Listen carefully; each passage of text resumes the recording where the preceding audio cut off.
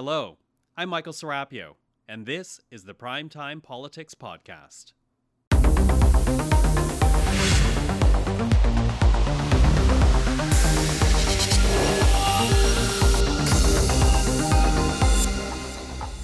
Tonight on Primetime Politics, Ottawa's anti-scab legislation.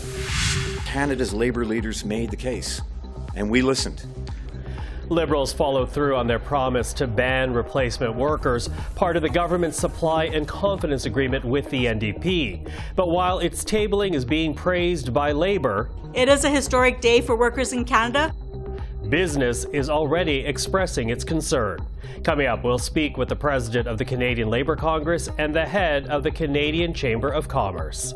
Also, with Liberals losing ground in traditional areas of support, what can we expect to see from the Prime Minister? Does he have a plan to push back? This is Primetime Politics.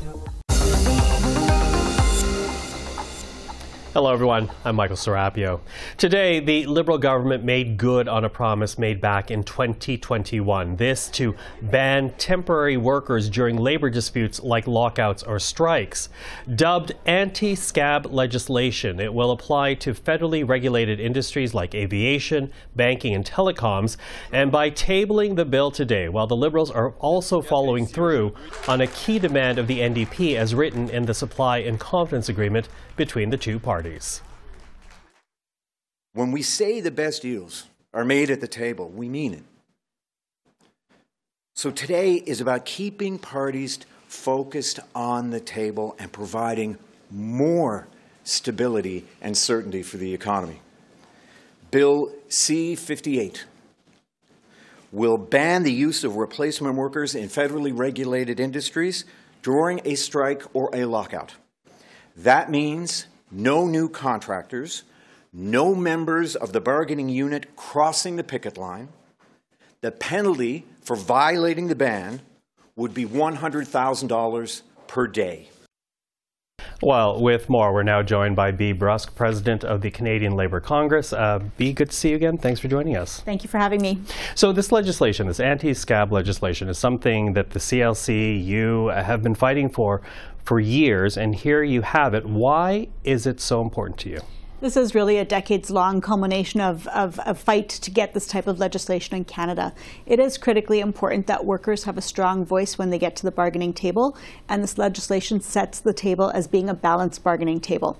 Okay, you say balanced, but there are others, particularly in the business community, who say this actually tips it in favor of Labour by essentially making the government a non-neutral arbiter anymore because they're introducing this piece of legislation. What do you say to that? What I would say is that the only tool workers have to make sure that their demands are being met is to actually withdraw their labour.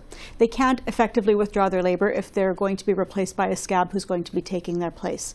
We've seen record profits over the last number of years. We see a significant affordability crisis in this country, and workers are falling further and further behind.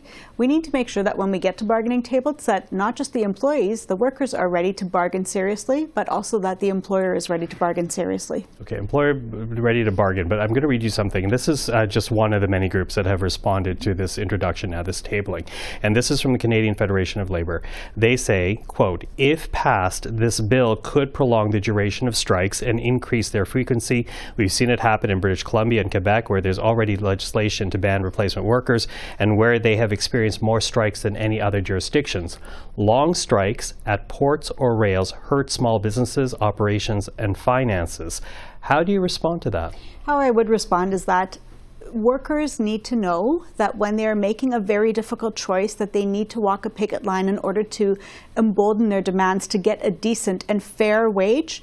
They should not have to worry that they're going to be out for months and months and months at a time because somebody is going to be taking their job, because their employer is going to hire a scab. We truly believe that this type of legislation is going to be very impactful in forcing employers to be serious at bargaining tables and to try to find resolutions on day one rather than waiting till day 301. And we see, the Port of Montreal strike that's ongoing and languishing, and it's been well over a year. These are the kinds of strikes that we would like to avoid or to have much more shortened period of time in, because when you can't use scab labor, you have to actually pay attention at the bargaining table, and you have to bring your best selves to try to get a deal. Okay, although they also will argue, that I've seen already put out there, that basically this legislation takes power away from workers and gives it to individual bargaining units. And because the bargaining units know that they have this legislation, if it is passed, when it is passed, they will go in there far more emboldened, perhaps more than membership. You know, I think we need to trust the power of workers themselves. Workers ultimately set the goals that they sent their bargaining teams to the bargaining table with, right? There's many consultations that happen with union members well before bargaining starts in terms of what the issues are, what the priorities are. And so workers know what their bargaining team is going to be doing at the bargaining table. Workers vote on what's being brought back to them.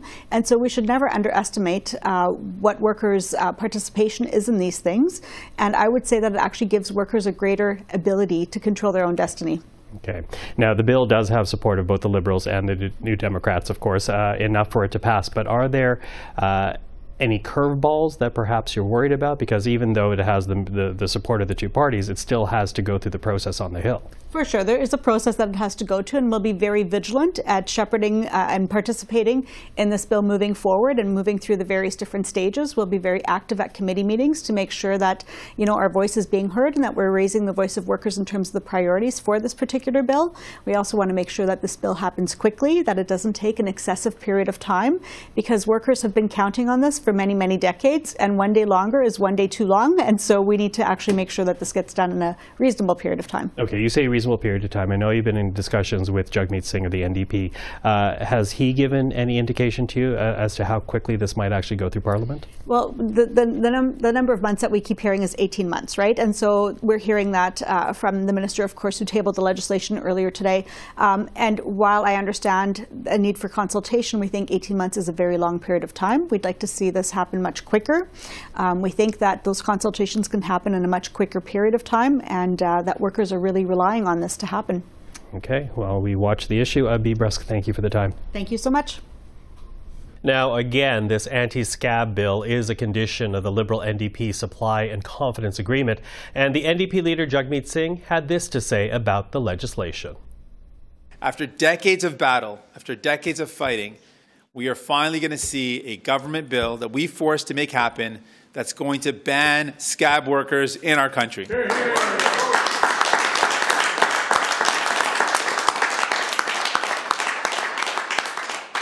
This is about giving power to workers, taking away power from greedy CEOs and making sure workers can fight to get a fair share of the profits that they create with their own labor.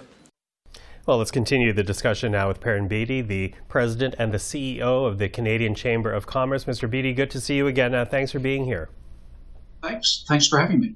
Now, you and your organization are really expressing some serious reservations about this legislation, so much so that you say it undermines collective bargaining. How does it do that? What the government is doing is it's very firmly putting its thumb on the scales in favor of the unions and saying to them that there's not a big price to be paid for causing a strike. By doing that, what they're doing is to disrupt a very carefully constructed balance that Parliament has worked on over the course of literally decades to ensure that there's an incentive for both business and for labor to come together and negotiate agreements at the negotiating table. And you also add to that the legislation, and this is from the statement that you released, that the legislation undercuts Canada's ability to act as a dependable trading partner. How does it do that? What you could have is even a small bargaining unit that is part of a supply chain, putting down the whole supply chain because of the inability to have replacement workers. When that happens, our customers around the world look at Canada and they say, we can't count on Canada to be able to keep the commitments it made in terms of supplying us as their customer. Okay. But, you know, Labour, of course, argues that replacement workers create unfair conditions for companies. It gives them unfair bargaining influences, is what essentially they say, because corporate entities have deeper pockets. They can wait out workers by bringing in non-union employees. What do you say to that? Well, I think the key point here is that over the course literally of decades, through intensive work on the part of government, others who've studied it, negotiations between business and labor, we've established a balance that allows workers to go on strike, unions to go on strike, It allows companies to use replacement workers where it's necessary to do so. And it creates an incentive for both sides to negotiate as opposed to having a work disruption. What the government is doing now is they're saying they will help one side, one of the parties, hold a gun to the head of the other, that the other will either capitulate or they will be simply ground down as a result of labor stoppage, which will prevent them from doing any work whatsoever. And that's something which is damaging to not simply to the collective bargaining process, but is damaging to Canadian families right across the country and to Canadian businesses. Do you understand the concern, though, regarding not bringing in replacement workers because it creates a disadvantage for labor? Do you understand that argument, or what do you say to it? Well, inevitably, either of the parties is going to be arguing, well, we'd like to skew things in our direction. What Parliament has done up until now is to work very carefully to make sure that it wasn't skewed one way or the other, that there was, in fact, an incentive on both sides to be able to encourage them to go back to the bargaining table. And most importantly, the role of government isn't to weigh in on behalf of one of the sides of the labor dispute. It's to protect the public interest. And what we're going to be finding here is more labor disputes, longer strikes. We'll be finding that it's inflationary in its nature, that it costs jobs where, for example, people have to move their goods to market, can't do it. That company may be forced to lay people off. So that the effects of this will spill right through the economy. It will mean that Canadian families won't be able to get services that they've come to depend on a daily basis. At some point, the government has to look at where does the public interest lie here, as opposed to where can I create political favor with one party or another. So where does that leave you then? Because here you have this piece of legislation tabled today, supported by the Liberals and New Democrats, enough to get it passed in the House. Where does that leave you and the concerns being expressed by your organization? Well, the thing that's so distressing is that the government is simply disregarding the public interest and feels that there's a political advantage for it, particularly in the relationship that it has with the NDP at the present time, to bring forward legislation that will be costly to Canadians and will be disruptive for the collective bargaining process. What's going to be important is for those of us who think the public interest should come first, for us to take the message to the Canadian people, to help them to understand what's at stake here and what's being lost. So your hope is that there might still be a chance that this does not pass? At the end of the day, governments are accountable to the people who elect them. And if Canadians stand up and they say, look, enough of this, let's stop playing games, let's put the interests of Canada as a whole ahead of everything else, perhaps the government can be persuaded to reconsider. And that's what's critical at this point. We have had so many labor disruptions this year, and we have so many pressures on supply chains, and we have so many hits that our economy has taken, that for the government to consciously choose to inflict more on the Canadian economy and on the Canadian people just makes no sense whatsoever. Perrin, Beatty, always appreciate the time. Thank you for that tonight. Thank you for having me. Well, another week and another bad poll for the Prime Minister, this time from Main Street Research, saying not only is Trudeau's personal popularity testing, quote, new depths in the country, Liberals are also now trailing Conservatives in Quebec. So to talk about this is our political panel, Susan Smith, Principal at the Blue Sky Strategy Group, Tim Powers, Chairman of Summa Strategies, and Anne McGrath, the National Director for the NDP. Hello to the three of you. Hello. Michael. Hi. I'm going to get you to start us off here, Anne, because when you look at this number for the Liberals in Quebec, how bad is that for the party? Well, I mean, you know, we're fond of saying in politics that you don't look at any particular poll, like that's just a snapshot and it's that day or that week or whatever, that you look for trends. But there's no question that the trends are pretty bad right now for the Liberals. Like poll after poll shows them, you know, kind of behind and slipping further almost with every single poll. So it is bad. And you couple that with some of the problems that have been happening in the last, like what happened with the home heating stuff in the Atlantic. And, you know, just so many things are going wrong for them right now. So I think it's bad. And also I think that a lot of the hope that resides in the Liberal Party and caucus right now has been that Quebec will be there for them. Mm-hmm. And that doesn't look like it's going to be the case if this poll is more than just a snapshot and is actually portending some kind of a trend. Yeah, absolutely. Tim, what would you say to that?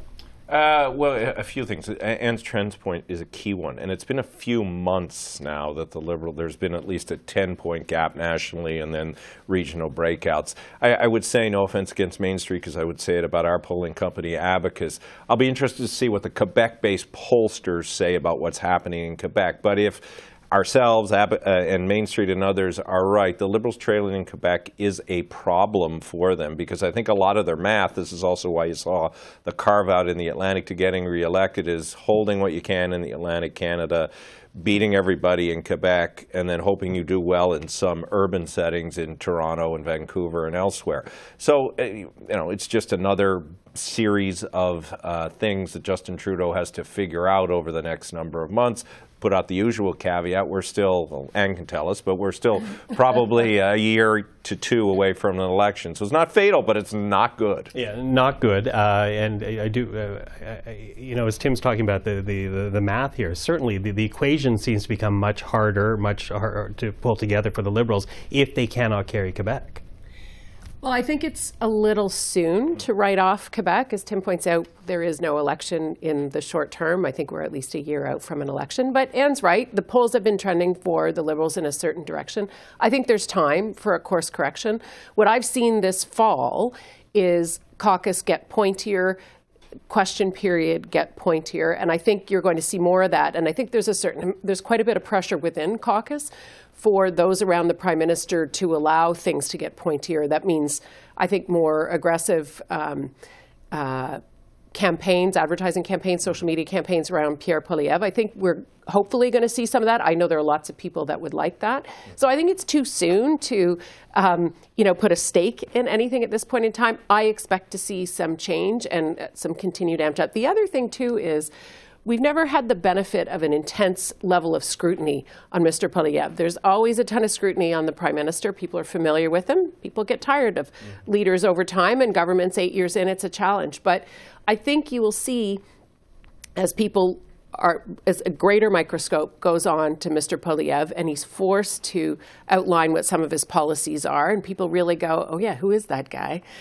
You're going to see that gap close. Yeah, although, it's interesting. You use the word policy because certainly the Liberals are right now, you mentioned it with the Atlantic carve-out when it comes to the carbon tax. They face this challenge where, and this is just an example, on the one hand you see the Environment Commissioner saying you need to lean heavily on the carbon tax in order to get your environmental targets back on track, and up against that the calls to axe the carbon tax altogether. So is there a policy front where the Liberals might be able to turn the numbers around, do you think?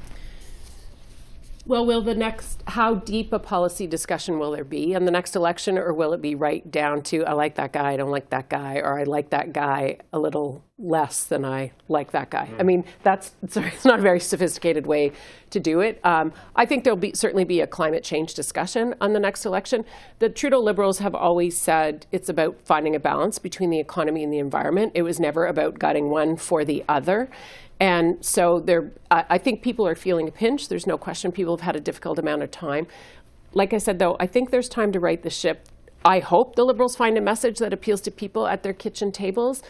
But I do think, the likability of the leaders, whether that's the right thing or the wrong thing, will come into play come election day. Mm-hmm. Yeah, added to that, I think that's fair. I think there will be an analysis of the leaders, but chaotic versus coherent. I think that part of the reason the Liberals have slipped in the polls is they look chaotic on any number of fronts, fairly or unfairly. I think we've seen this in data. Like, one of the things that stood out for me in our poll, where Liberals were judging Justin Trudeau, was that they're not sure about his vision anymore. They're not sure where he's going. Now, that's not unusual for government 8 years in, but it is a problem if you're trying to say, for example, on climate change, the Liberals saying, well, we have a coherent plan. Well, do you now that you did this? So if you're eating away at your own credibility, and the other side, while not offering anything, at least appears to be coherent in what it's focusing on, i.e. affordability, that's another challenge. That's solved both by policy and disciplined focus on certain issues where you still have credibility. It is looking like this next election is going to be a change election, and that's probably bad news for the Liberals, and also potentially a referendum on them, and that's not good for an incumbent government. That's usually problematic if it's a referendum rather than a choice kind of election. But that said, I don't think you can write any major political party in this country out, and everyone has had their downs. I mean, Conservatives, including with the current leadership. Well, I mean, sometimes leadership does have play a factor in it. But you know, we've seen the Conservatives go down to 2 seats. We've seen the Liberals really go. Things went very badly in 2011. We've seen in my party, I've seen us with 13 seats. I've seen us with 103 seats. So you can't really write a political party out, even though they might have kind of some bad moments. Some bad moments, but we're going to go into a break next week. Parliament's not sitting. We return, and then it becomes this very busy agenda, because we heard from Chrysler Freeland that on the 21st of November there will be the fall economic statement. Add to that pharmacare, because that, according to the supply and confidence agreement, something has to be passed before the end of 2023. And then Stephen Guilbeault talking about emissions cap as well as clean energy regulation. So very busy last few weeks of the 2023 session, arguably. So is there anything there that the parties might take advantage of or benefit for them rounding out the year? I'll begin with you, Susan. You've listed a number of things. I definitely expect the cap on emissions to come out. I think near the end of November was what I was hearing on that. The Deputy Prime Minister will be doing the economic reset. I'm skeptical if pharmacare is going to get introduced and passed in the 5 weeks that will be left. That's a very, very big discussion, and I think that's something that shouldn't be rushed. We have to look at what we can afford as a country and what to do. It is part of the supply and confidence agreement with the NDP. It did say it was supposed to be passed by the end of the year. Mark Holland, the health minister, signaled that something was coming. I don't think it'll be by the end of the year. I think there's an opportunity that everybody will go home to their constituencies. They'll do their Remembrance Day ceremonies and honor the veterans, as we always do as Canadians.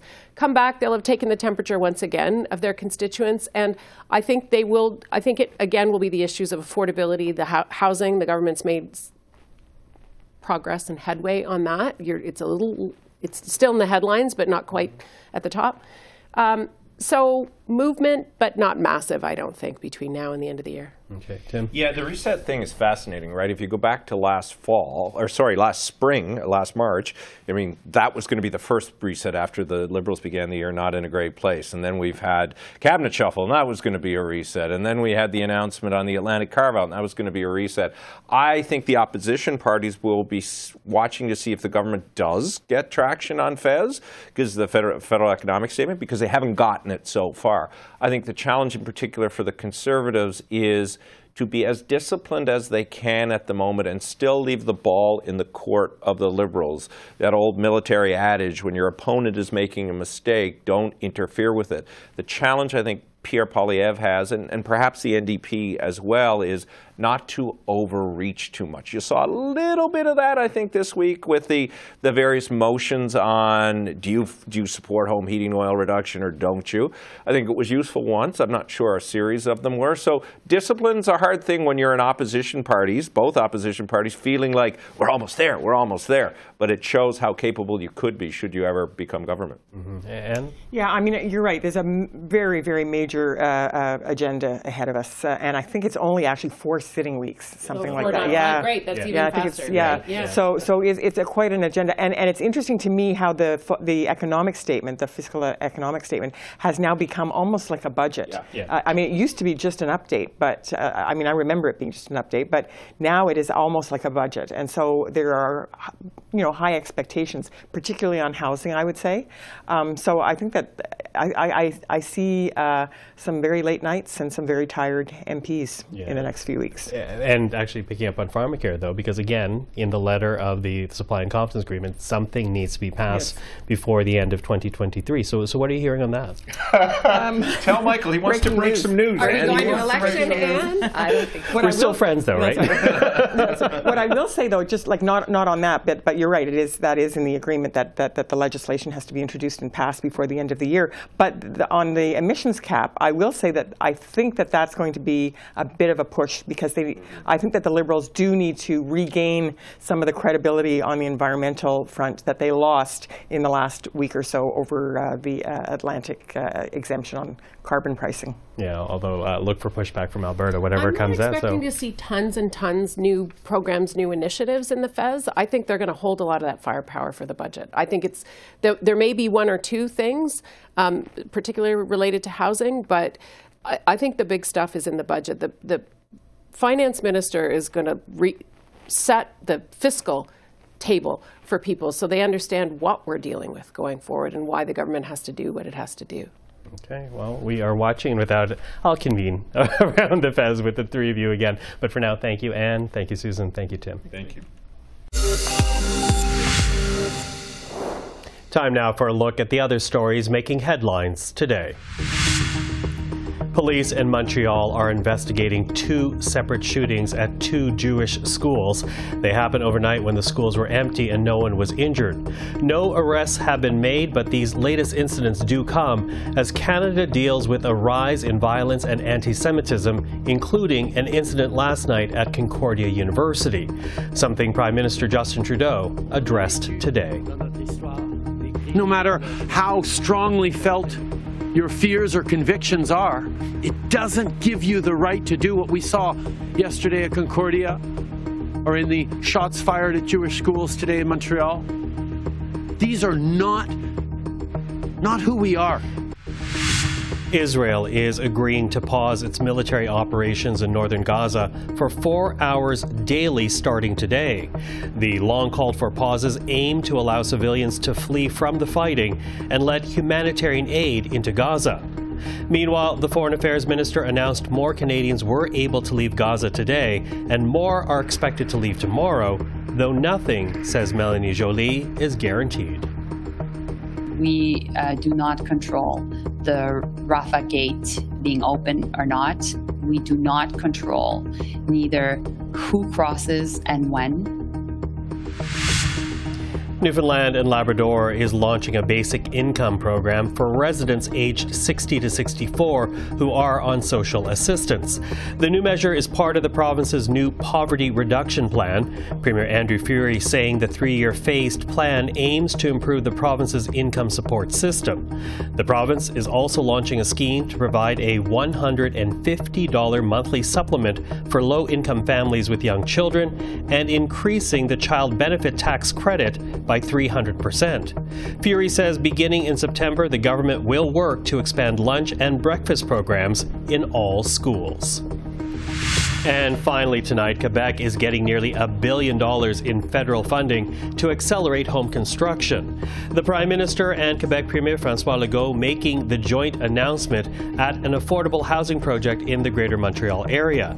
The province says the financial boost from Ottawa will help to build more than 8,000 units.